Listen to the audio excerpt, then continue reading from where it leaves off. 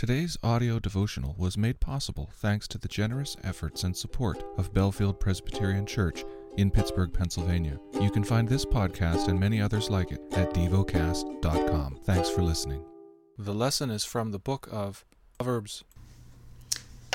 Proverbs chapter 5, Warning against adultery. My son, be attentive to my wisdom.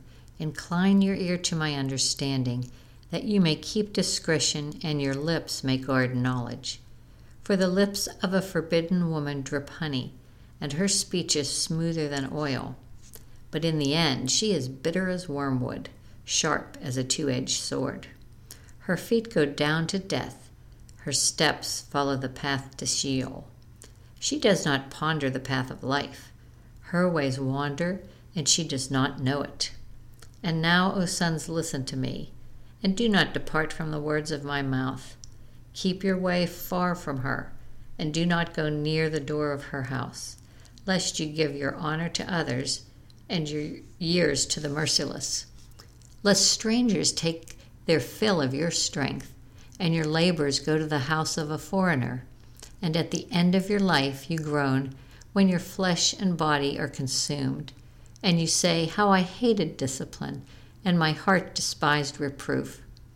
I did not listen to the voice of my teachers or incline my ear to my instructors. I am at the brink of utter ruin in the assembled congregation. Drink water from your own cistern, flowing water from your own well.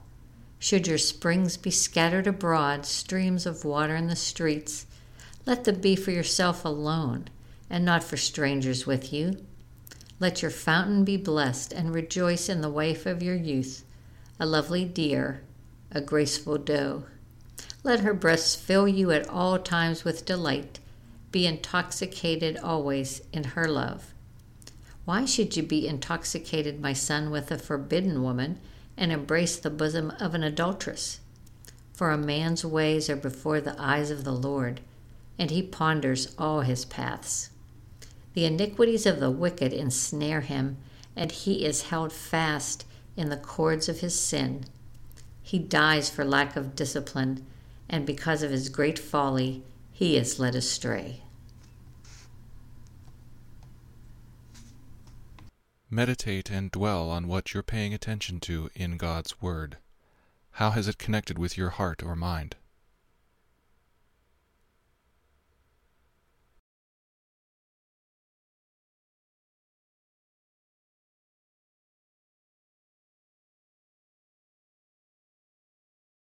Pray to God freely about what has moved you today.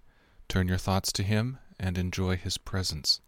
We offer the following as prayer topic suggestions. For a faithful witness. For those who work in transportation. Thank you for listening to Devocast.